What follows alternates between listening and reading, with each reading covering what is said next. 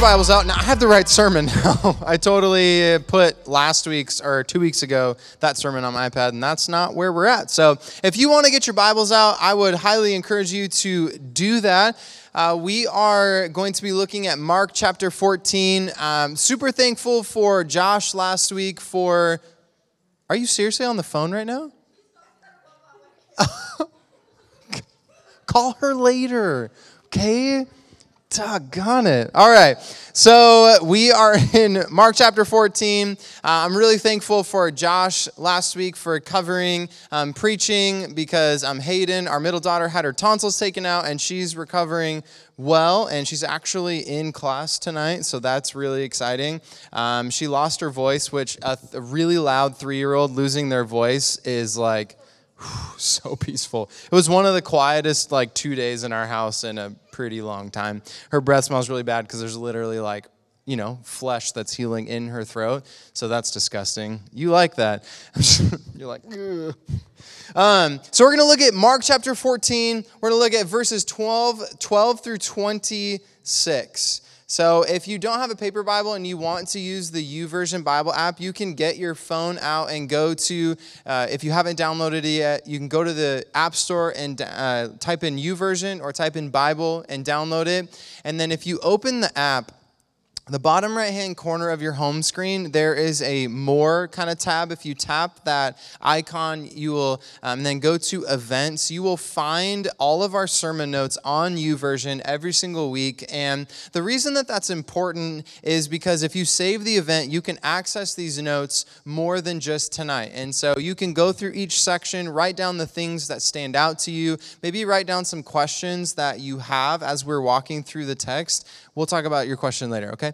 You can mark questions down that you have about the text. The other great thing is we try to link a few different resources at the end of it. And so on YouVersion tonight, there are 3 resources to further explain some of the things and the themes that we're going to talk about tonight. They just go into a little bit more depth that we're unable to do in this sermon. And there's some complicated things in here that I'm not really going to get into, but these articles really kind of flush out and hopefully answer some of the questions that might pop up as we are walking through this text. And so if you're not using YouVersion for anything else, I would encourage you to do it for that so that you can go deeper in the text that we're preaching and hopefully answer some of the questions that you might have.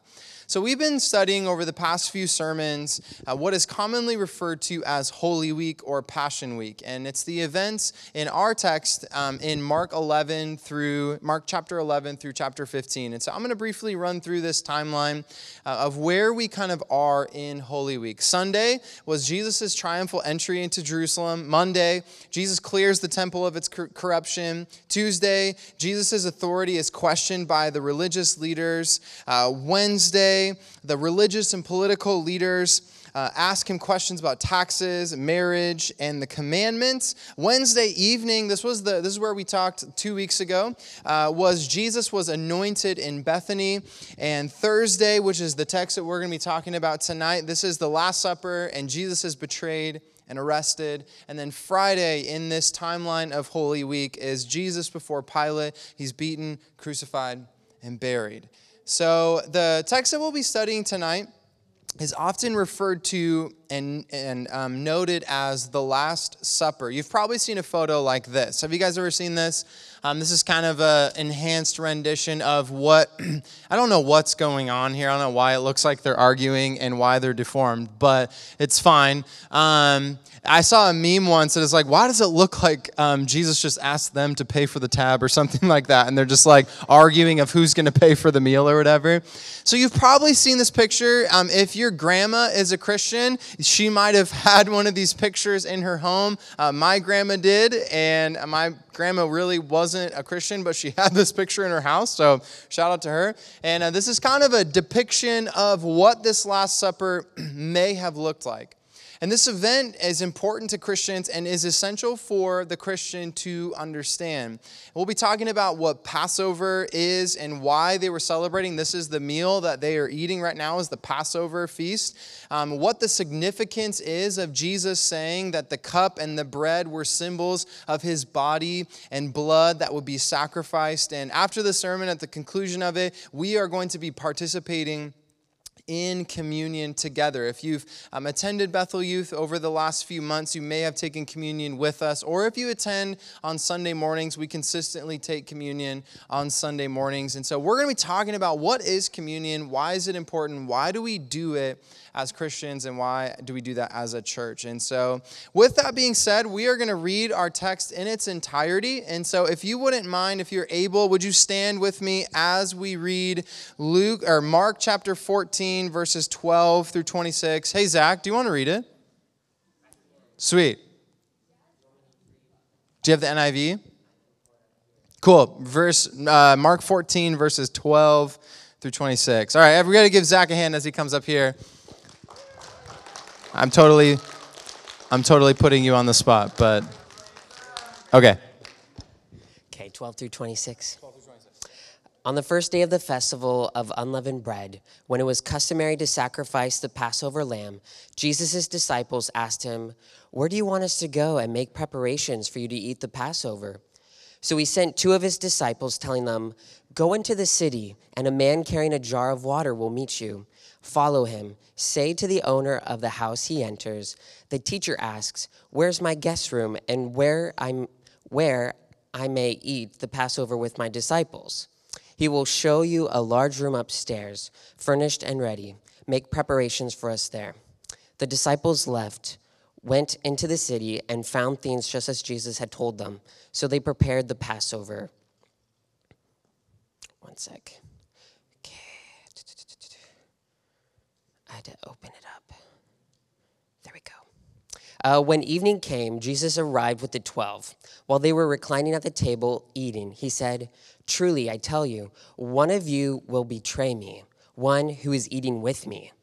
They were saddened, and one by one they said to him, "Surely you don't mean me?"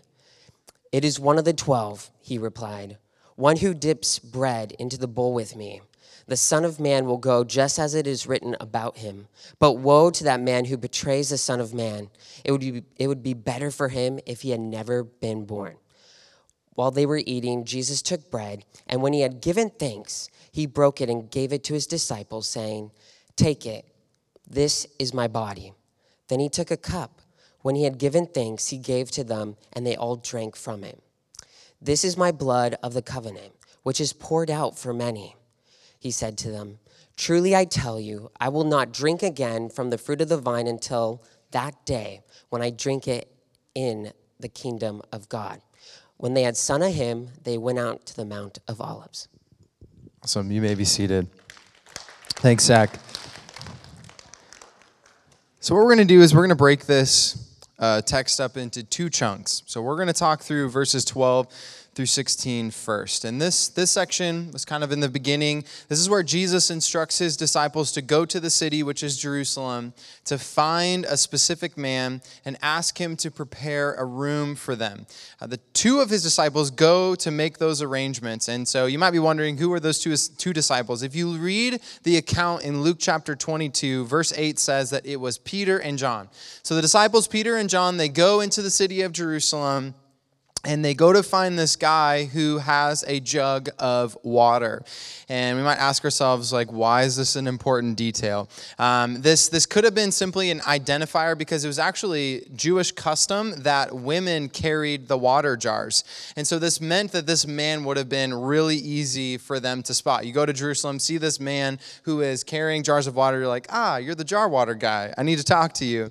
It's also possible that Jesus may have already made arrangements with this man as because our text said that the room was already arranged and it was furnished and it was ready to go. Although if this man had an extra room, Jewish custom required people to give that room to a Jew who was traveling from out of town to celebrate the Passover in Jerusalem. And these really aren't the main parts of our text, but I think they're good things to know.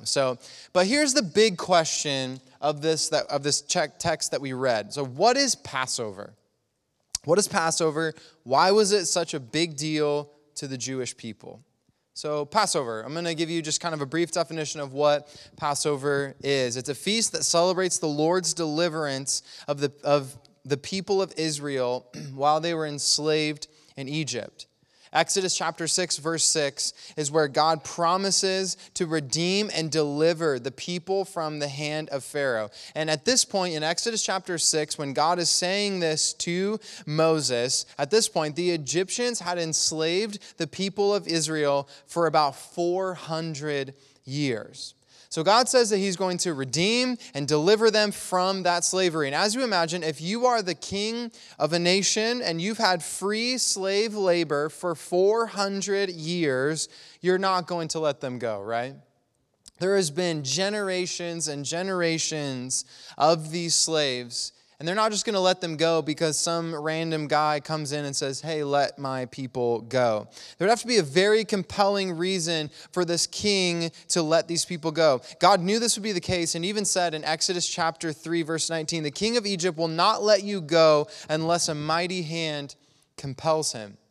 Then the next verse, verse 20, is God promises a man named Moses that God will strike the Egyptians with all the wonders that I will perform among them. These wonders would be for two reasons: to show the Israelites that the God of their fathers was alive and worthy of their worship, and to show the Egyptians that their gods were nothing. So at this point, even the Jewish people were very loosely following God. They had adopted the worship of the Egyptian gods. But even then, God said that he was going to deliver them. These wonders would be God sending 10 plagues on the nation of Egypt. They had... Before each plague, Pharaoh was warned by Moses to let the people go, but he refused every single time. And I would highly encourage you to, if you're using the YouVersion Bible app, scroll all the way to the bottom and you will find an article about the plagues in Egypt. And I would encourage you to read this article because I think it lays out so well these different plagues and how each one challenges a god of the Egyptians. And it's really fascinating. And these 10 plagues were this: the Nile River turning to blood, frogs, gnats, flies, death of the livestock, boils, hail, locusts, darkness, and the final plague was this: the death of the firstborn males. Like I said, please read this article that explains these different plagues. I think it will bring a lot of clarity and begin to answer why God would do this to a nation. And while studying this text, I read something else that was really interesting. The first 9 plagues didn't require anything of the Jewish people to be saved from them. They were saved simply because they were God's people, but the 10th plague differed. The 10th plague required the people to have faith. So how so? How are they to have faith? God commanded each family of Israel to find an unblemished lamb and to kill it, and the blood of that lamb would then be smeared over the doorposts, and the family would then roast the meat and eat the meat that night. When the angel of death came over the nation, it passed over the families' homes that sacrificed the lamb and had its blood over the doorposts. And this was the first Passover that was celebrated.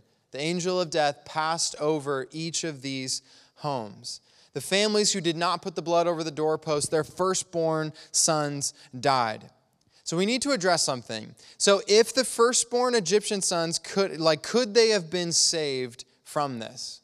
Because the Israelites, the one who put the blood over their doorposts, their firstborn sons were saved. Was that option available for the Israelites as well? So if we look to Exodus chapter 9, verses 18 through 21, it seems as if they could have been saved. Let's read it. Therefore, at this time tomorrow, I, which was God, will send the worst hailstorm that has ever fallen on Egypt from the day it was founded till now. Give an order now to bring your livestock and everything you have in the field to a place of shelter, because the hail will fall on every person and animal that has not been brought in and is still out in the field, and they will die.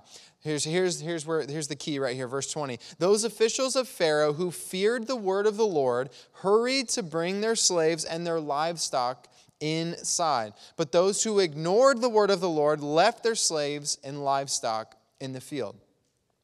So to me, reading Exodus 9, it seems as if they knew about, and if they had an opportunity to bring their slaves and their livestock into their homes, they would also have an opportunity to cover the doorposts with the blood of a worthy sacrifice.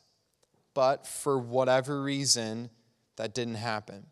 After the 10th plague, Pharaoh demands that the people of Israel leave the nation. Exodus 12 through 14 tells the story of the exodus of the Hebrew people out of Egypt and how Pharaoh actually changed his mind. He's like, I want them back. I actually want them back in the nation. I don't care if their God just did all of these things to our nation. I want them back. And he sends an army after them. The people of Israel came to the Red Sea. They were trapped between a massive body of water and an army approaching them. I want you, Aubrey, to throw this picture up.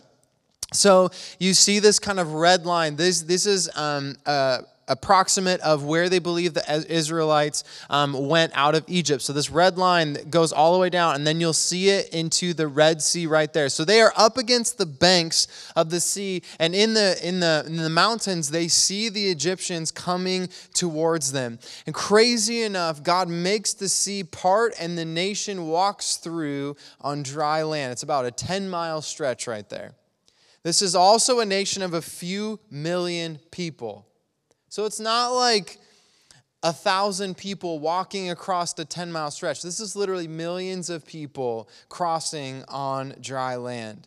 When the Israelites had crossed to the other side, the Egyptians had also started to cross the sea, and God commanded the waters to come back together, which swept away the entire Egyptian army that was there. And when I read stuff like this, and I don't know if you ask this same question, but this is the question I ask. How could God do something like this? Like, how could God do this to this entire nation, just causing chaos and wreaking havoc on this nation and killing the firstborn who doesn't put the blood over the doorposts and wiping the army away? How could God do this? And it's easy for us to have the mindset that God was enjoying this. It's easy for us to have a mindset that God was enjoying the destruction of the people of Israel's enemies. And I think we operate this way because I think a lot of times we're trained to kind of celebrate the downfall of evil people. Think about it. We celebrate when the bad guys get killed in movies. When the bully gets humiliated, we laugh and we celebrate, whether it's on a movie or in real life. In war, we celebrate the destruction of the enemy. And the thing is I'm not saying that justice for wrong is bad. I'm not saying that justice for wrong is terrible, but we have to also think of the person that justice is being given to.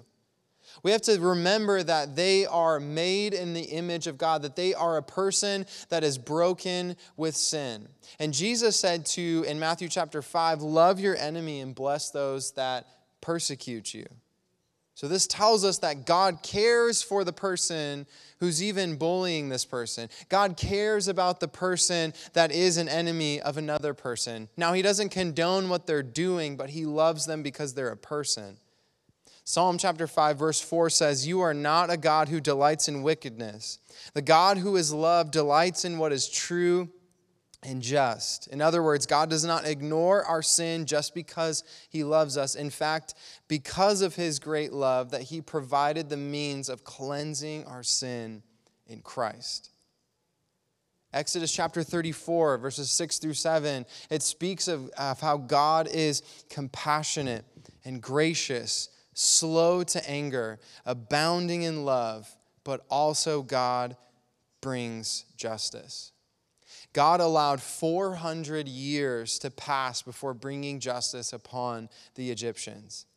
There were opportunities for the Egyptians to turn their worship to the God of the Hebrews, but the majority chose not to do so. We saw in Exodus 9 that some of the Egyptians did fear the word of the Lord and moved their livestock and their enslaved people inside, and they were spared from one of the plagues. So that tells me that maybe they did worship, some of them worship the God of the Hebrews.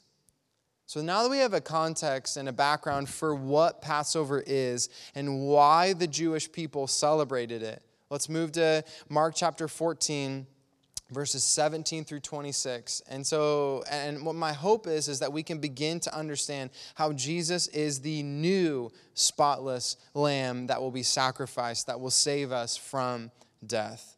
Verse 17 through 21. When evening came, Jesus arrived with the 12. While they were reclining at the table eating, he said, "Truly I tell you, one of you will betray me, one who is eating with me." And they were saddened, and one by one they said to him, "Surely you don't mean me."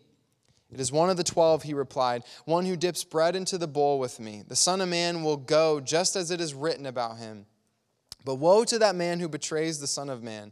It would be better for him if he had not been born." While they were eating, Jesus took bread, and when he had given thanks, he broke it and gave it to his disciples, saying, "Take it, this is my body." Then he took a cup, and when he had given thanks, he gave it to them, and they all drank from it. "This is my blood of the covenant, which is poured out for many," he said to them. "Truly I tell you, I will not drink again from the fruit of the vine until that day when I drink it new in the kingdom of God." When they had sung a hymn, they went out to the Mount of Olives. The main thing I want to highlight in this chunk of our text is verses 22 through 26. This is where Jesus institutes a new way of remembering God's faithfulness and remembering what Jesus would do on the cross in just a few hours. Verse 24 speaks of a covenant being made with Jesus' blood poured out for many. This same event recorded in Luke chapter 22 says this covenant is a new covenant. If something is new, there has to be an old. That means we need to look at what is the old covenant. So the old covenant was a commitment between God and the people of Israel that was maintained by following a strict list of rules and rituals. Part of these rules and rituals was sacrificing a perfect and spotless lamb to pay for their sins against God. Romans chapter 6 tells us the wages of sin is death. Therefore, that's why there had to be a lamb, a perfect lamb that was sacrificed so it could cover and pay the price of what sin does. For thousands of years, they adhered to the Mosaic law to find their right standing with God. The Bible uses a word called righteousness to describe their right standing with God. And this included sacrificing animals to cover their sin. So when the Passover meal was celebrated each year, they would remember God's faithfulness in Egypt, but they would also look forward in anticipation of the coming Messiah, which Jesus was that coming Messiah. So what is the new covenant? Jesus was the promised Messiah, the Son of God, and was replacing the animal sacrifice for sin. Now, instead of your right standing with God coming from your heritage or your duties, it was from a place of faith in Him. The new covenant is the promise that God makes with humanity that He will forgive sin and restore fellowship with those whose hearts are turned towards Him. Jesus Christ is the mediator of the new covenant, and His death on the cross is the basis of the promise. Ephesians chapter 2, the Apostle Paul says this. He says, "For it is by grace that you have been saved, through faith. And it's not from yourselves, it is the gift of God, not by works, so that no one can boast." So after we hear all of this, and after we maybe begin to understand that Jesus is the new covenant, Jesus is the new spotless lamb who sacrificed His life, His perfect life, and His death, was the one who covered our sins once and for all. What is our responsibility in receiving what Jesus has done? One commentator said this. He said, "Our responsibility is to exercise faith in Christ, the one who fulfilled the law on our behalf and brought an end to the law's sacrifices through His sacrificial death." So communion is how we demonstrate our thankfulness for what Jesus has done so we may live in a right relationship in this life and the life to come.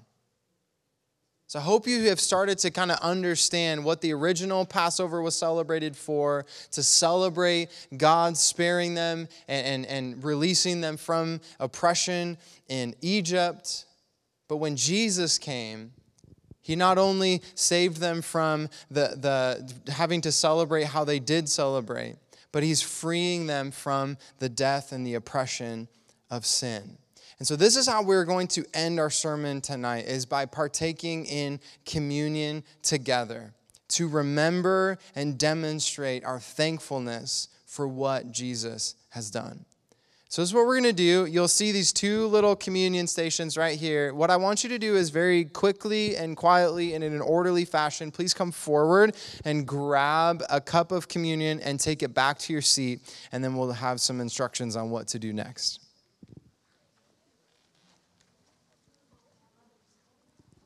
Maybe when you get it, shake it up just a little bit, because this can kind of be weird tasting sometimes. It's a delicate.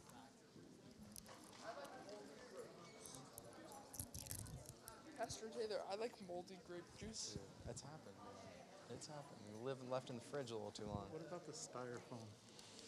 Just melt in your mouth, man.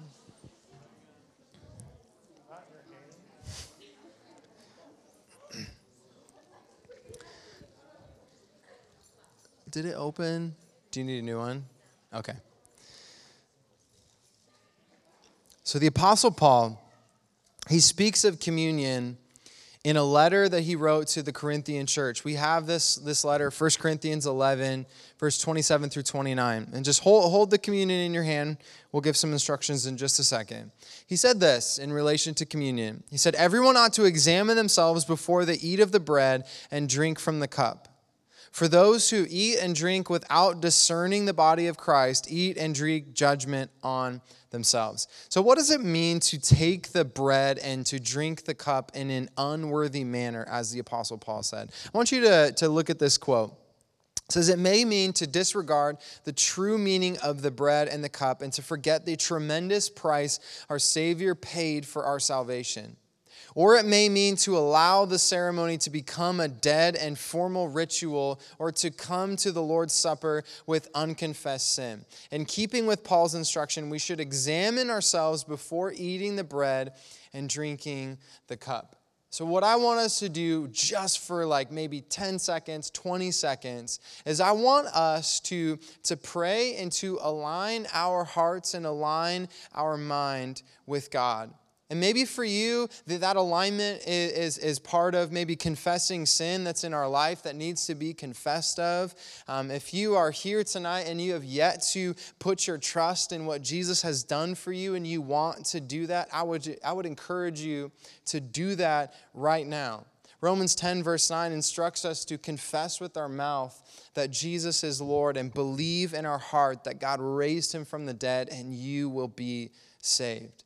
So putting your trust in him is believing that Jesus is the way to eternal life and recognizing that our sin disqualifies us from a right relationship with God. But when we confess our sin and surrender our life, God sees your life through what Jesus has done.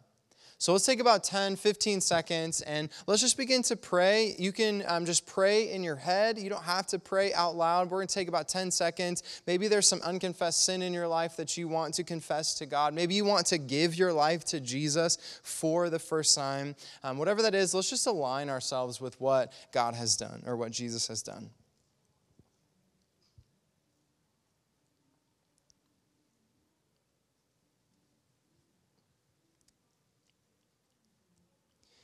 Jesus, we come to you tonight. We come to you as broken people, and we just thank you for what you've done for us. We thank you for the sacrifice that has been made. The price that we were to pay, you paid it on our behalf. And Jesus, we thank you for that. We confess our sins to you. Mark chapter 14, verse 22. While they were eating, Jesus took the bread. So on the little cup that you have, that top layer, if you just pull that back, you'll have this little wafer. Let's take this. And while they were eating, Jesus took the bread, and when he had given thanks, he broke it and gave it to his disciples, saying, take it. This is my body. This is not literal body. This is a symbol of Jesus' body. Jesus, we thank you for your body that was broken on our behalf. I pray that we would remember the sacrifice that you've made. Let's take the bread together.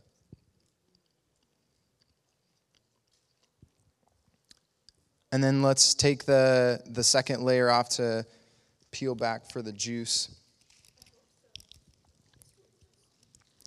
It is grape juice, kind of like Kool-Aid grape juice. Verse 23, then he took a cup, and when he had given thanks, he gave it to them, and they drank from it. God, Jesus, we thank you for your blood that was shed. We thank you for your sacrifice. It is your blood that covers our sin. It is your blood that allows us the opportunity to be in right standing with our Creator, with God the Father. We thank you for your blood that was sacrificed for us. Let's drink together.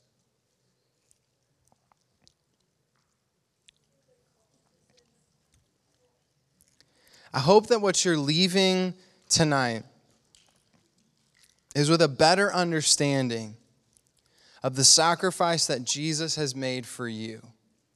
The sacrifice that Jesus has made for me, so that I could live a life with Jesus here on this earth, but also for eternity in heaven. And if you are here tonight and you maybe made that decision to follow Jesus for the first time, I would encourage you to talk to your small group leader. They would love to celebrate with you. And also, if you have any questions or where do I go from here? What do I do now? They would love to talk to you about that. But what we're going to do now as well is go into our small groups, and we're going to talk through a couple questions kind of regarding the text that we just talked about. And so for our small groups, the guys are in the back of the room, the girls are in the front, high school is on this side, middle school is on this side. So let's go to our small groups, and your small group leader will dismiss you when you're done.